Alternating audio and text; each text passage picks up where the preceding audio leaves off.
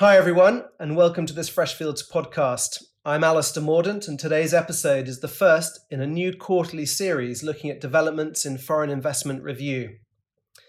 This is one of the fastest changing areas of global regulation and a major challenge for any business looking to grow across its borders.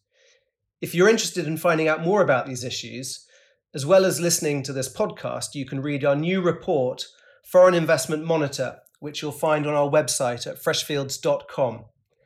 The page includes a link where you can sign up to be added to our mailing list for future versions of the monitor. I'm delighted to be joined by three colleagues today who are going to help me analyse recent regulatory developments across the world and, importantly, provide some practical guidance on what companies should be doing in response. The first is Colin Costello, who recently joined our Washington, D.C. practice and previously led the intelligence community's analytical support to the Committee on Foreign Investment in the United States, or CFIUS to you and I. Colin's inside knowledge of CFIUS is a huge asset, and it's great to have you here today, Colin. Great to be here. Next up, we have Ermelinda Spinelli from our Milan office. She advises on EU and Italian foreign investment and competition law issues. Welcome, Ermelinda. Thank you. Hi, everybody. And last but not least, Rocío de Troya from our Madrid office, an expert on EU and Spanish foreign investment and competition law issues. Thanks for joining us, Rocío. Hi, Alistair. Very happy to be here. Okay, so let's kick things off. Colin, I'll start with you. When talking about foreign investment and national security, the first jurisdiction, agency that usually comes to mind is the US and CFIUS. Can you please briefly explain what CFIUS is and what it does? Sure. So CFIUS is an interagency committee that's chaired by the Department of the Treasury, and it has 8 other voting members, which include the Departments of Energy, Justice, Homeland Security, Defense, State, the Office of Science and Technology Policy, which is in the White House, the United States Trade Representative in the Department of Commerce, and the Office of the Director of National Intelligence, my former employer, is an ex officio non-voting member that provides analytical support to the committee by performing a threat assessment for every transaction. And what CFIUS does is it reviews investments in U.S. businesses and certain real estate transactions for risks to national security. Now, a common misconception about CFIUS is that it blocks deals. It doesn't block deals. Its authority is to enter into mitigation agreements with the parties to mitigate the risks that it identifies. Only the president has the authority to block or force a divestiture of a deal, but CFIUS can recommend to the president to force a divestiture or to prohibit a deal, and CFIUS has a very high batting average in that respect. So when CFIUS recommends a block to the president, what parties generally do is they will instead abandon the transaction, or if it's a post-closing transaction, they'll begin negotiating an orderly divestiture order to keep it quiet, as opposed to having it be blocked by executive order and made very public. Filing remains voluntary for most transactions, but certain transactions now are subject to a mandatory filing regime, and CFIUS does retain the ability to review any non-notified covered transaction indefinitely. So there's a huge premium for getting it right when you're making a determination whether you're going to file a transaction. And of course, there's a new administration, lots of discussion, speculation on how President Biden will deal with China. What are you expecting from a CFIUS perspective? Will deal making become easier or harder for foreign investors, and in particular for Chinese investors? So CFIUS is really one of those areas where there's probably going to be a significant amount of continuity between the Trump and Biden administrations, perhaps even a surprising amount of continuity, and particularly on the issue of China. And the reason for that really is that the views on the risks posed by certain types of Chinese investments were really formed in the latter years of the Obama administration. And they certainly were hardened during the Trump administration, but they're likely to continue under the Biden administration. This is going to make Chinese technology transactions and any deals involving large quantities of sensitive personal data, most likely they're going to be non-starters. There might be a greater willingness on behalf of the Biden administration to entertain discussions of mitigation in potentially lower risk Chinese transactions, rather than going immediately to a position of prohibition. But really, that difference is going to be on the margins. The major difference is going to be in process. CFIUS generally functions as a black box, right? This is sort of how it's portrayed in the media. It's the secret shadow chamber that never talks to the media and that renders classified decisions. That kind of fell apart a little bit in the latter part of the Trump administration. There was a great deal of committee business that ended up being discussed in the news.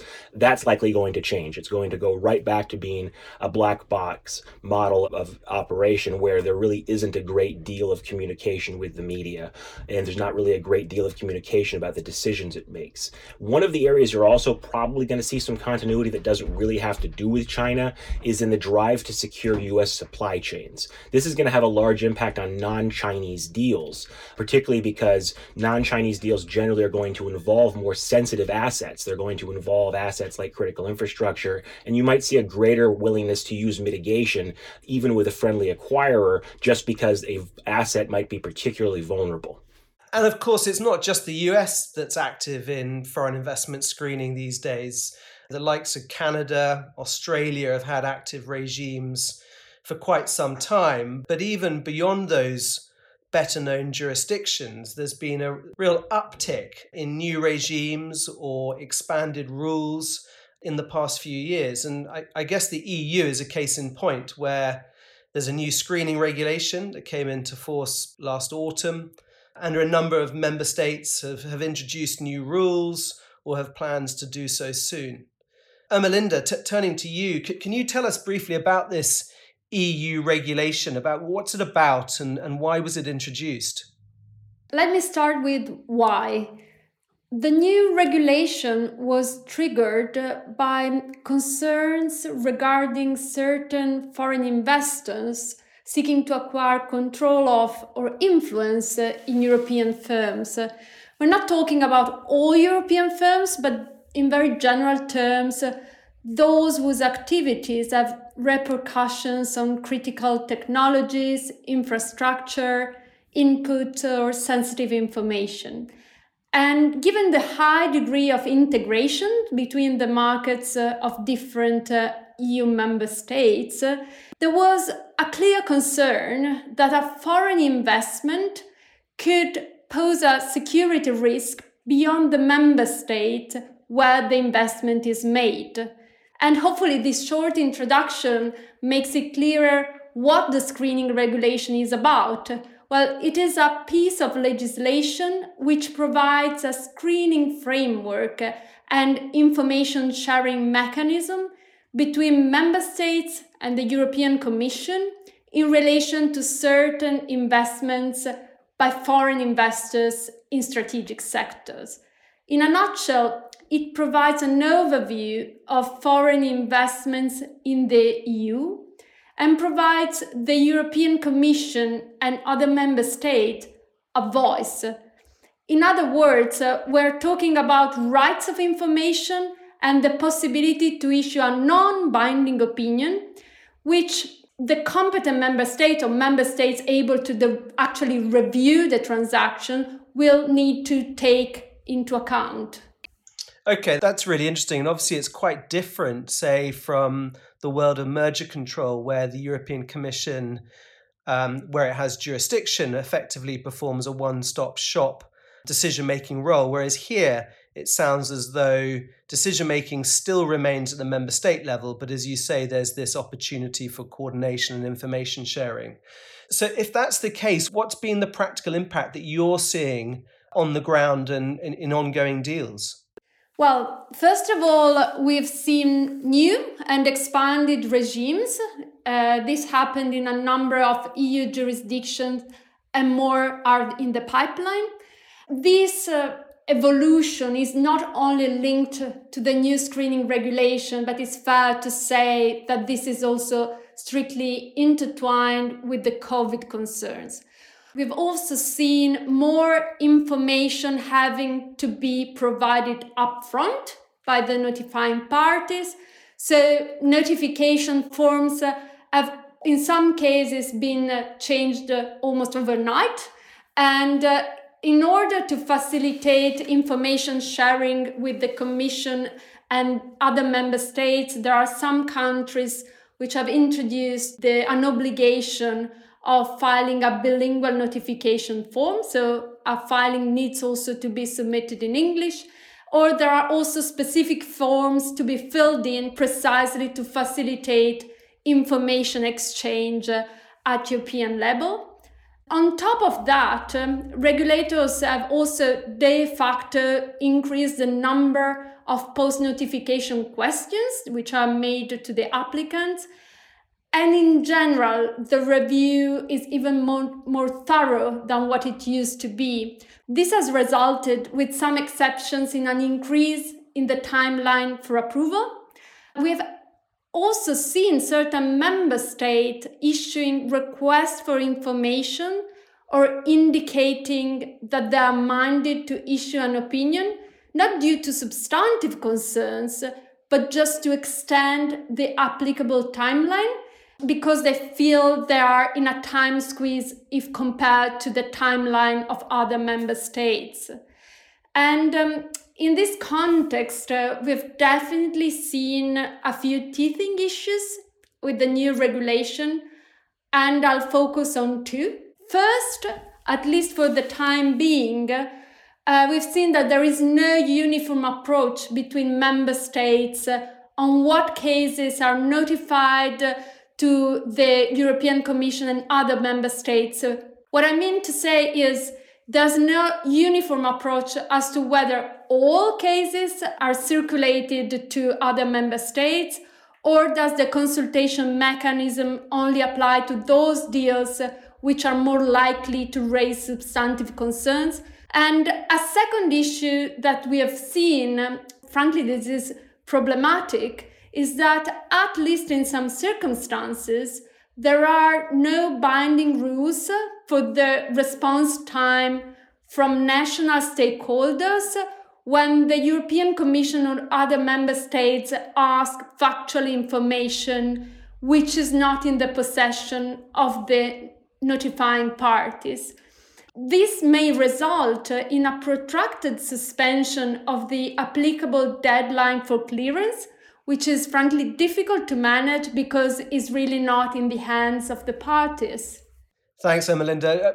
Rothio, I want to bring you in here because Ermelinda mentioned that obviously the decision-making isn't affected by this regulation, so the decision-making still remains at the member state level. And she also mentioned that we're seeing a number of new regimes coming online. From your perspective, which are the sort of the key member states? Which are those that are most active when you're advising clients on cross-border deals? And do any of them actually have real teeth? Yes, within the EU, what we have are different regimes in place in more than half of the EU member states. In our experience, the most active jurisdictions are Germany, France, Italy, Austria, and Spain. And Melinda just mentioned, we are expecting new regimes to be put in place pretty soon in other EU countries. For example, Ireland, Netherlands, and Denmark later this year. I guess there's also a former EU member, the UK, which is also introducing a pretty fundamental change in its own foreign investment regime with its National Security and Investment Bill, which I believe is coming into force later this year. Absolutely, of course, the UK as well. And so as a result of these new regimes and also the expansion of the rules that Ermelinda was talking about, what we're seeing is more and more deals being caught in the different EU member states. And this, of course, has an impact on the deal execution risk and also, of course, timing. And this expansion of the rules that we're seeing within the EU are twofold. So on the one hand, we have an expansion on the number of sectors that are under the scrutiny of the EU national authorities. The sectors are no longer limited to the usual suspects that Ermelinda was talking earlier about. So this would be, for instance, defense activities, militarily related activities, critical infrastructure. But also we are seeing other sectors like healthcare, new technologies, activities relating to sensitive data, and others like food supply. And these are becoming more and more relevant within these national regimes. So now when we are carrying out an assessment on whether foreign investment filings are required, we also need to take into account these new sectors and particularly take into account that these are national regimes and therefore we need to take into account national sensitivities. The second aspect that we're also seeing an expansion of the current criteria or the applicable rules is the identity of investor. So Colin was talking earlier about how CFIUS was focused on Chinese investors, and now the scope of the relevant investors is broadening to other non-Chinese investors. Well, that is also the case for the EU. And in fact, in some of the regimes in the EU, we're also seeing that some national regimes are expanding the definition of foreign investor not only to non-EU investors, but also EU investors. Like in Spain, for instance, provided that certain thresholds are met, certain acquisitions by EU investors would also be caught by their regime. And so all of this in the context of regimes that are very broad, very flexible, result in a heightened risk of politicization of the review process of foreign investment during the foreign investment regime process. This leads to longer and unpredictable reviews because, of course, during foreign investment review process, we have less prescriptive timetables than, for instance, we could have in merger control, where there is more legal certainty and the timelines are more established. What we're seeing is more scrutiny as well in some particular sectors as a result of COVID-19. What EU national authorities are doing and governments is carefully analyzing and looking into the future plans of the investor or the investor's intentions in relation to a given deal. In doing so, what they're trying to do is to grasp how the deal will impact the local economy and society. So we hear in the US of deals either getting blocked by the president. I know that's relatively rare, but it has happened, or indeed getting withdrawn because it's likely the CFIUS would recommend that the president would block if necessary. Is the picture a similar one in Europe? Yes, it's pretty rare, but yes, there have been some cases. In fact, in the past few months, we have seen some deals being blocked by EU authorities. In France, Carrefour was being acquired by a Canadian convenience store chain. And after reviewing the deal from the foreign investment perspective, the government concluded that the proposed transaction was going to have an impact in France's food security and hence eventually decided to block the deal. Another recent example we have had in terms of blocking decisions is as regards the German company IMST, a technology communications company. In the end, the government deemed it vital to German technological sovereignty, the activities of IMST, and also very important to the development of critical infrastructure such as 5G and 6G. And actually, a prohibition by the Italian authorities was announced just a few days ago. It was about the proposed acquisition by a Chinese investor of a relatively small Italian company whose turnover was less than 30 million euros. And this was seen as strategic since the target operates in the supply chain for semiconductors. And apparently the prohibition was accompanied by negative opinions also from Sweden, the Netherlands, and the European Commission under the EU screening regulation. That's really helpful, and it's interesting to hear the issues that at least some of the European governments has had. Colin, if I may, I guess you've had a bit of a ringside seat in your prior role supporting the intelligence community in CFIUS, and so just interested in sort of understanding a bit more of the types of issues and concerns that you see authorities having. Sure. So generally speaking, you're going to be able to divide risks that authorities look at into sort of two categories. The first are going to be threat-driven risks, where the focus is really on who the investor is or maybe who the investor has business relationships with. And the second is going to be a vulnerability-driven risk, and that's going to focus on what they're investing in. Is it a piece of critical infrastructure? Is it a new technology? Is it something that is particularly or inherently vulnerable? What you're really seeing in terms of threat analysis is an increasing amount of convergence across the Atlantic. And this is the result, in part, of a great deal more information sharing that's taking place between jurisdictions. I had the great privilege in government to be able to work with a number of our allies in this area to come up with better or improved screening systems and to make sure that we were all operating from a common picture when it came to certain types of threats from certain categories of investment. So you're seeing a lot more commonality in terms of how jurisdictions understand, particularly investment coming from China and Russia. You don't have complete complementarity of interests as it relates to how to approach Chinese investment, but you are seeing an increasingly common approach that jurisdictions are taking when it comes to screening certain types of investments in certain industries. When it comes to vulnerability-driven risks, that's really where you see a lot of crossover in terms of concerns that jurisdictions have. Critical infrastructure is obviously the huge one, but as has been discussed today, a lot more interest is being paid to securing not only supply chains and technology, but ensuring a robust and innovative industrial base domestically. That's a new phenomenon, and certainly something I think that we will continue to see grow as more jurisdictions become more aware of what foreign investment might mean, what the implications of it might be long term for an economy's ability to compete in a technology-driven global economy. This is definitely also what we have seen within the European Union, including with reference to, so to speak, the national flavor of some of the concerns raised by the authorities, which all fall in a broader picture, as you said, Colin.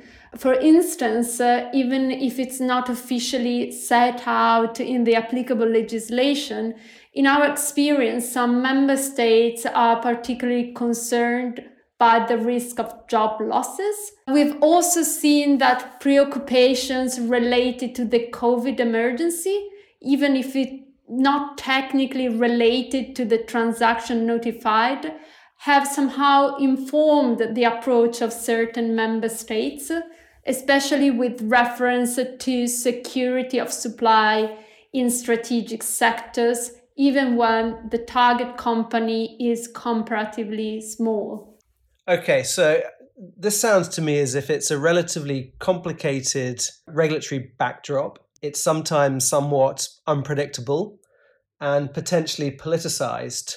So how are you guys advising clients who are contemplating a cross-border deal? So with the expansion of CFIUS's jurisdiction and the creation of the mandatory filing regime and the increase in resources that CFIUS and CFIUS agencies are devoting to monitoring and enforcement, to looking at the markets and seeing what deals are out there, what's being notified, what's not being notified, the primary piece of advice is that the cost of getting your CFIUS analysis wrong can be extraordinarily high.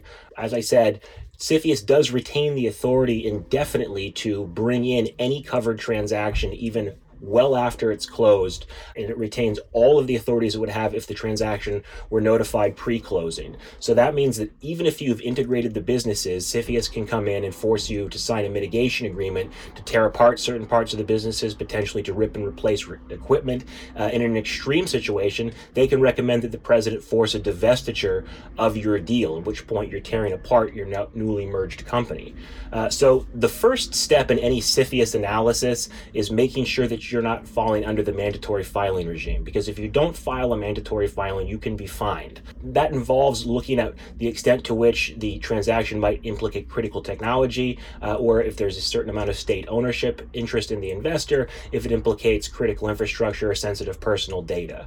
If there's not a mandatory filing, then you're thinking about what is the risk that I'm going to take on board if I don't file this transaction voluntarily? And that's really broken down into two categories. What's the risk of CFIUS identifying this and using its authorities to call it in? And if CFIUS does call it in, what is the risk of CFIUS imposing some type of commercially unacceptable mitigation terms on the transaction, something that might actually kill the value of the deal, or in an extreme circumstance, requesting that the president force a divestiture of the transaction. So knowing how CFIUS thinks, how it will view your deal, how it understands risk, and particularly how it understands risk in these evolving areas that we've been talking about, critical infrastructure, supply chains, that's really important for spotting the types of non-obvious risks that might sort of sneak by and really put a landmine in your deal later on that could come back and bite you if you're not doing your due diligence carefully at the outset.